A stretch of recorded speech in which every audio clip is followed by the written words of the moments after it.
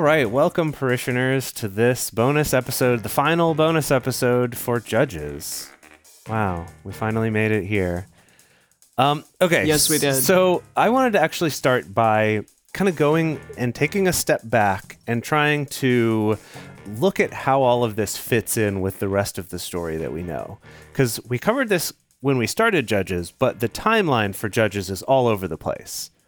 Remember how, like, when we were reading this section and we were all surprised that Dan didn't have their inheritance yet and stuff like that? We're like, wait, what? What are you talking about?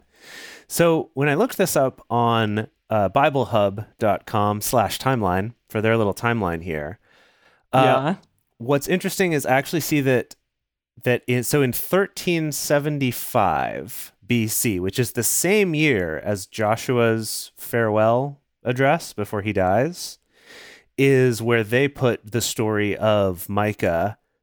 Really? And this whole thing with the Benjamites. So they put so like the end of there. Judges right after that, or almost at the same time. I'm assuming after it.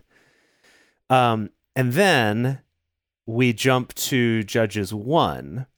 So it's like we do the end of Judges, and then the next year, so 1374, now we're doing Judges like 1 through 8, which is like Deborah and Barack Obama and Othniel and yes, of course, Hebron and Eglon and like all that kind of stuff, right?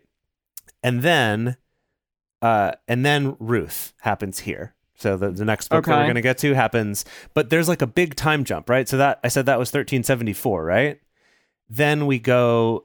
Ehud happens in 1316. Deborah and Barak are like 1235. Oh, wow. So we've jumped forward like more than 100 years now to get to Deborah. And then Ruth happens 1140. And then 1129 is where we're back to Judges with Abimelech trying to become king. Wow. And that whole business. And then we get a little bit of Samuel. And then we're back to Judges now in 1097. Which is like Jephthah and Israel being oppressed by the Philistines. And then Samson, chronologically, according to them, is the last story, which is 1075. Huh, wow. So that spans quite, like, what, a couple hundred years at least? Yeah, 1075, and it started in 1406. Goodness. Yeah, so yeah, quite a few years. Yeah, that's pretty impressive. But what made me go down this rabbit hole in the first place, though, is, first of all, just realizing how far apart in time some of these stories are from each other, but also trying to figure out what happened to the tribe of Benjamin. And what happened when I looked it up is that this time that we read about today is referred to as like a place where the tribe of Benjamin almost became extinct. Huh. Wow. Okay, yeah. Essentially, the way the story is understood is that there were only 600 men from Benjamin left, and everyone else was dead. And that was those 600 men hiding in the rock of whatever it was. And that's why when they got them 400 daughters by killing some other tribe, it wasn't enough. They still needed 200 more. And those are the ones that they went and stole from the other tribes when they came out to dance. Right, okay. So then... afterward, the reason why I started looking up this timeline is because then it says that the tribe of Benjamin does stay significant because, little spoiler alert, the first king of a united Israel came from the tribe of Benjamin. Well, there you go. Really? But wow. The tribe of Benjamin was still at that time known as like the smallest of all the tribes. And it's probably because they almost got wiped out entirely in this story that we just read. Yeah, geez. Yeah. So in the timeline, that stuff that we read about Benjamin getting destroyed was like early Judges, right? So that was Israel defeats the Benjamites 1375. And then when we first get our first king is in 1043. So not too long after the Samson story. Like, maybe a generation or two after Samson. So, but I guess in theory, enough time to rebuild their numbers a little bit? Well, yeah, we're looking at, 300 years? So, yeah. I'd hope so. Yeah, decent chunk of time to recover in that. But interestingly, the tribe of Benjamin eventually did stop existing as a as an individual tribe. Really? But spoilers. This is not going to be in the Bible as far as I understand. But basically, the southern kingdom was destroyed in the 6th century BC, and Benjamin, as an organized tribe, just kind of stopped after that. Just stopped being an organized tribe. Jeez, it was like, nah. Just dispersed. Yeah. Goodness. Fascinating. Although, also like a little bit of a, not a spoiler, but like a teaser, the Apostle Paul did identify himself as being from the tribe of Benjamin. So like some people were maybe still keeping track of lineage, but kind of as a united like city-state, country, tribe, whatever it was. Just not so much. Kind of stopped existing later. Yeah. Wow. Seriously fascinating. Yeah. What do you got? Sure. What do you got? Well, I looked up the numbers situation in the Bible because clearly numbers are kind of a big thing. We obviously hear like the number 7 a lot. That's a very common number in the Bible. Mm-hmm. Apparently, like 4 is the number of creation because Earth has 4 seasons: winter, spring, summer, and fall, and then the 4 primary directions. Apparently 7 is a big number, and spoiler alert, 777 is going to be a big number for Jesus. I don't know. This sounds like some... Because Jesus loved playing the slot machines. He really did. So that 777, he's really I don't into know. 77, yeah, stuff like that. The repetition of 7 is conveyed a lot in the Bible. 12, obviously, because there's 12 tribes. But then 30 was what happened. Yeah, in they this kept killing Bible. 30 people in Yeah, the story. but I guess I don't know what's significant specifically about the killing that amount of people, but 30 is used as a sign of physical and mental maturity in the Bible. So it just says that it's an age when people are ripe for leadership. I guess men, not women. Clearly, I feel like that's only based on Jesus being 30. Well, no, actually, this says that Joseph was 30 when he became second in command to Pharaoh after being a prisoner and a slave, as a slave in Egypt. The priests officially started entering service at the age of 30. Okay.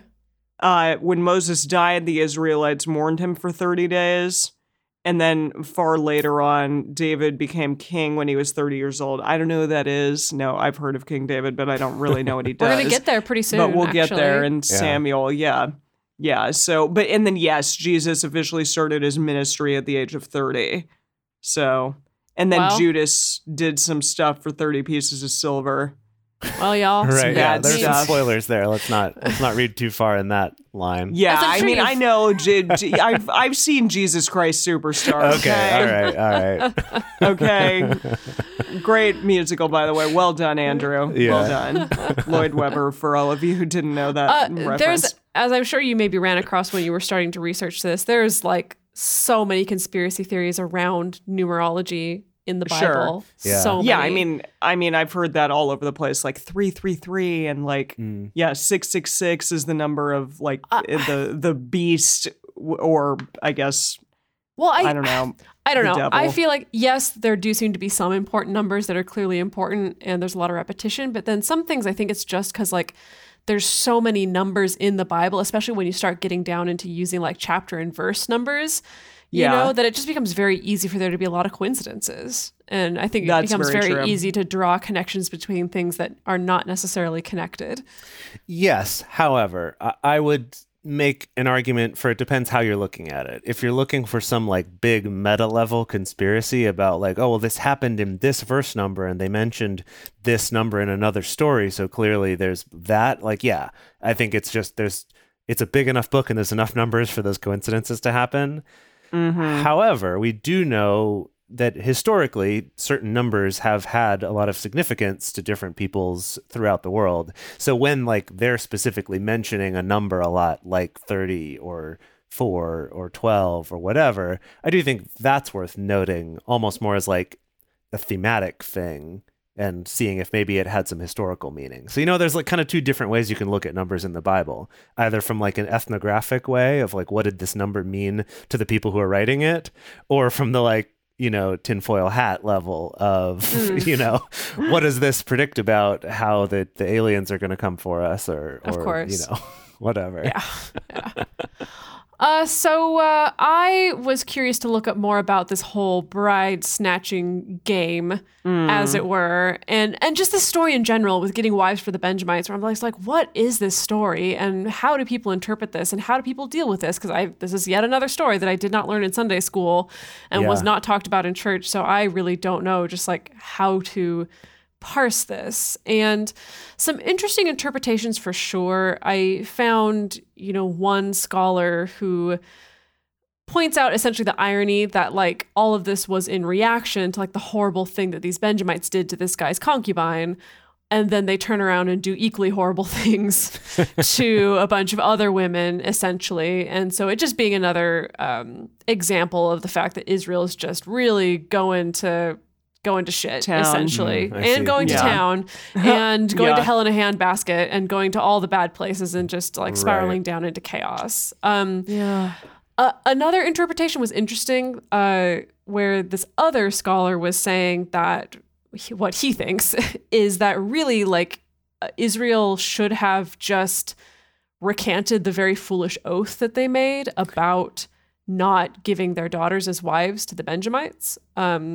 That this person thinks that it's a lesson in essentially reacting from a place of anger when dealing out justice, this idea they were so angry at the Benjamites that not only did they kill most of them, but then they were like, and we're also not going to give you our daughters for wives. And then later you realize, oh, wait, that's not going to work because then the whole tribe is going to be wiped out. Right. And so he thinks that like they should have just found a way to recant that oath instead of then trying to do all these weird things like killing these other people and taking their virgin daughters and then sending off these men to just go snatch some brides. That it's just kind of more wrongs piled on top of each other and not making it right.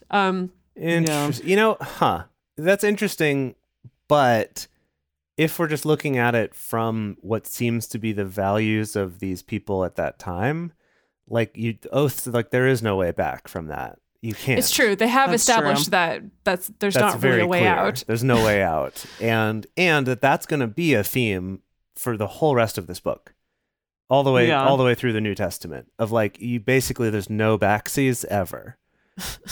And so no take backsies. So I still like that idea though, that the lesson is don't make an oath when you're in an angry place because you might regret it later. It's true. Yeah. But I disagree with him in the context of the story that somehow recanting it was an option for them.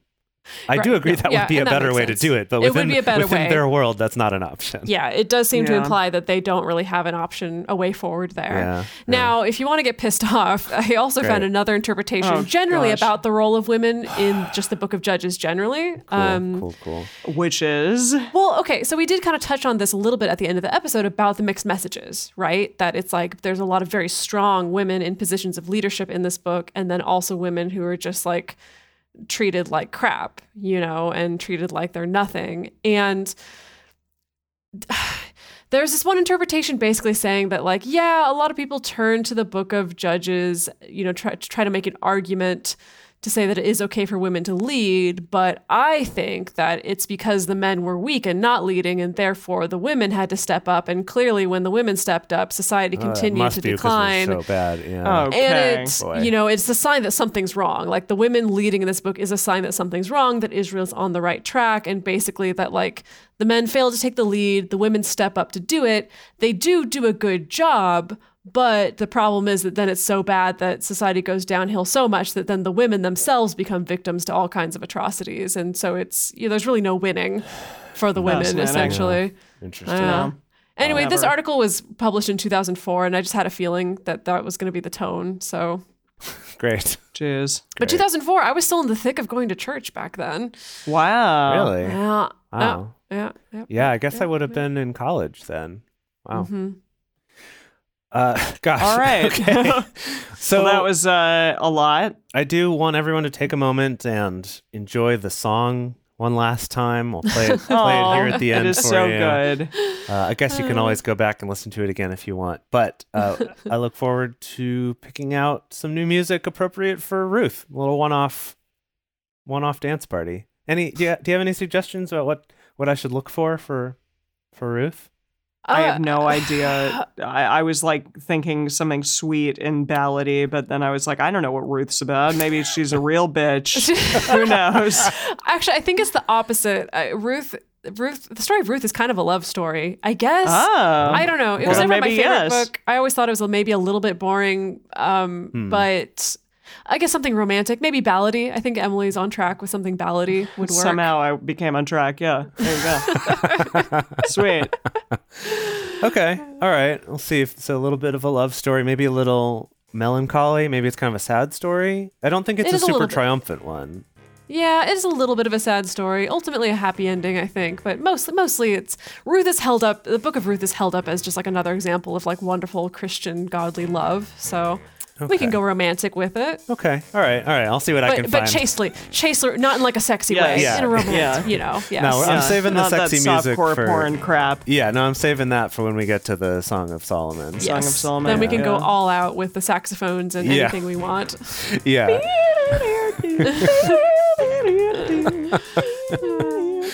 Oh boy. All right. Well, I can't wait to read the Book of Ruth next week with you. We will see you all there.